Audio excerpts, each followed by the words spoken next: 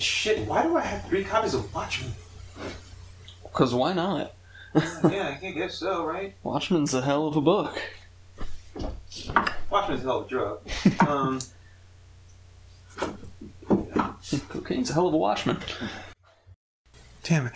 We were talking about Dr. Manhattan. Yeah.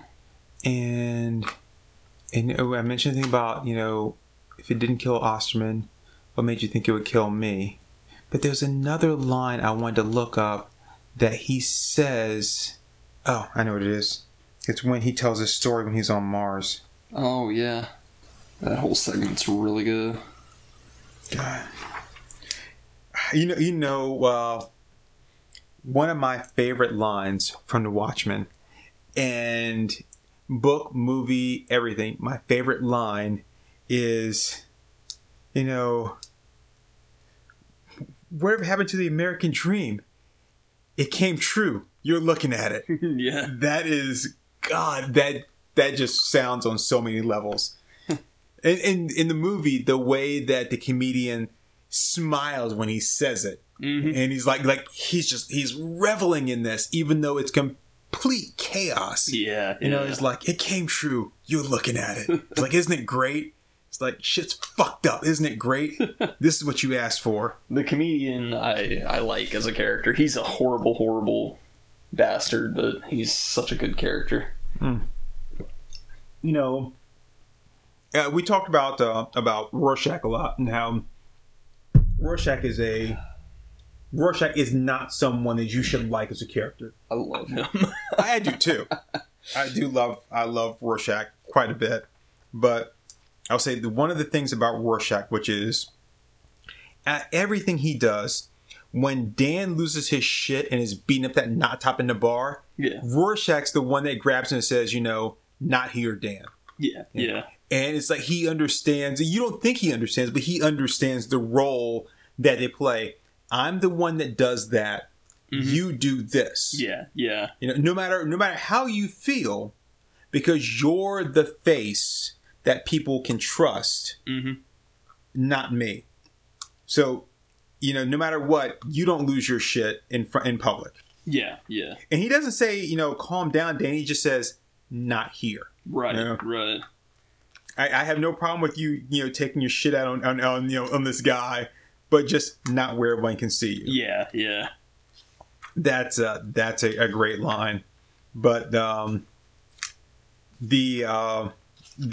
think the thing that really gives Rorschach a lot of character is, I'm actually got the book here in my hand because I don't want to go off the movie. I want to go off the book. Yeah. It's not that I have a problem with the movie, because the movie does have some problems, but overall, it is it's pretty solid. I love the movie. I didn't think I would, because I made a point of reading the book before watching the movie. Oh, really? Yeah. Yeah, you have to. And it was actually the Sam and Fuzzy guy, Sam Logan, who does the Sam and Fuzzy webcomic. He recommended that on his website. He was because I was reading through the archives, and this was before Watchmen hit the theaters. He was like, I'm glad that people are having attention brought to the comic, because he read the original release of the miniseries. He was like, do not see the movie without reading the book. So I was like, I'm gonna give it a try then, and I loved it. Yeah, I think the book is fantastic. It's so good. Wallcrawler and I talked about this. When I went to go see the movie, I went to the midnight showing. I bought tickets to the midnight showing, and I went and saw it. And I also had tickets to see it again the next day. Because I felt like I was going to like it. I did not like it that when I saw it at midnight. At 3:30 in the morning, I'm headed home. Right? Yeah. And I was like, something was with it. And it wasn't until I saw it the next day that I realized what I didn't like about it. It was the crowd. The crowd is what made my experience. Oh, the people who you saw it in the theaters with? Yeah. Yeah, okay. Yeah, they really kind of ruined it, because they were there expecting something different from. They weren't expecting that kind of movie. They were looking for the next Batman or whatever. Right. And there's the early on in the movie, and like I said, I've talked to Walker about this. Oh, the abattoir of retarded Right. children. Yeah. And they laughed, and I'm like, you guys, one, you don't have any idea what an abattoir is. You're laughing because he said retarded children, Which is funny. and I'm like, and you don't understand what he's saying, you know? Mm-hmm. Yeah, it's like he's not saying that for laughs. No, He's got a much stronger purpose. I do like the way the line's delivered in the movie when he goes, Adrian Veidt, possible homosexual. Yes. We'll have to investigate further. It's like, there's nothing really implied by that except for what you ever think he means. For him, it's just like, okay, I just want to know. Yeah. It could be. I don't know. Maybe. Yeah, because I always just assumed that it was like, okay, he's not ponying up and actually being a hero and being proactive, so probably gay. That's how I always took that line. But yeah, I mean, like there is a lot of ways to read that line. But this line right here, which is delivered pretty well in the movie, when Night Owl and Rorschach are in, in the comic book, they're in the Archie, and they're kind of moving around. And in the movie, they're still at the Owl Cave, or whatever you want to call it. And he says, Adrian's a problem that was... I'm sorry, this is Night Owl. He says, Adrian's a problem that was clear-cut assassination attempt using a hired killer. Adrian's a problem that was a... And he says, exactly. So trace killer, visit bars, squeeze people. Been lazing around a long time. Maybe forgotten how we do things. Lazing is... Listen, I've had it. Who the hell do you think you are? You live off of people while insulting them. Nobody complains because they think you're a goddamn lunatic. You know how hard it is being your friend? And he says, I'm sorry. And then Rorschach just says, Daniel, you are a good friend. I know that. I am sorry that it is sometimes difficult.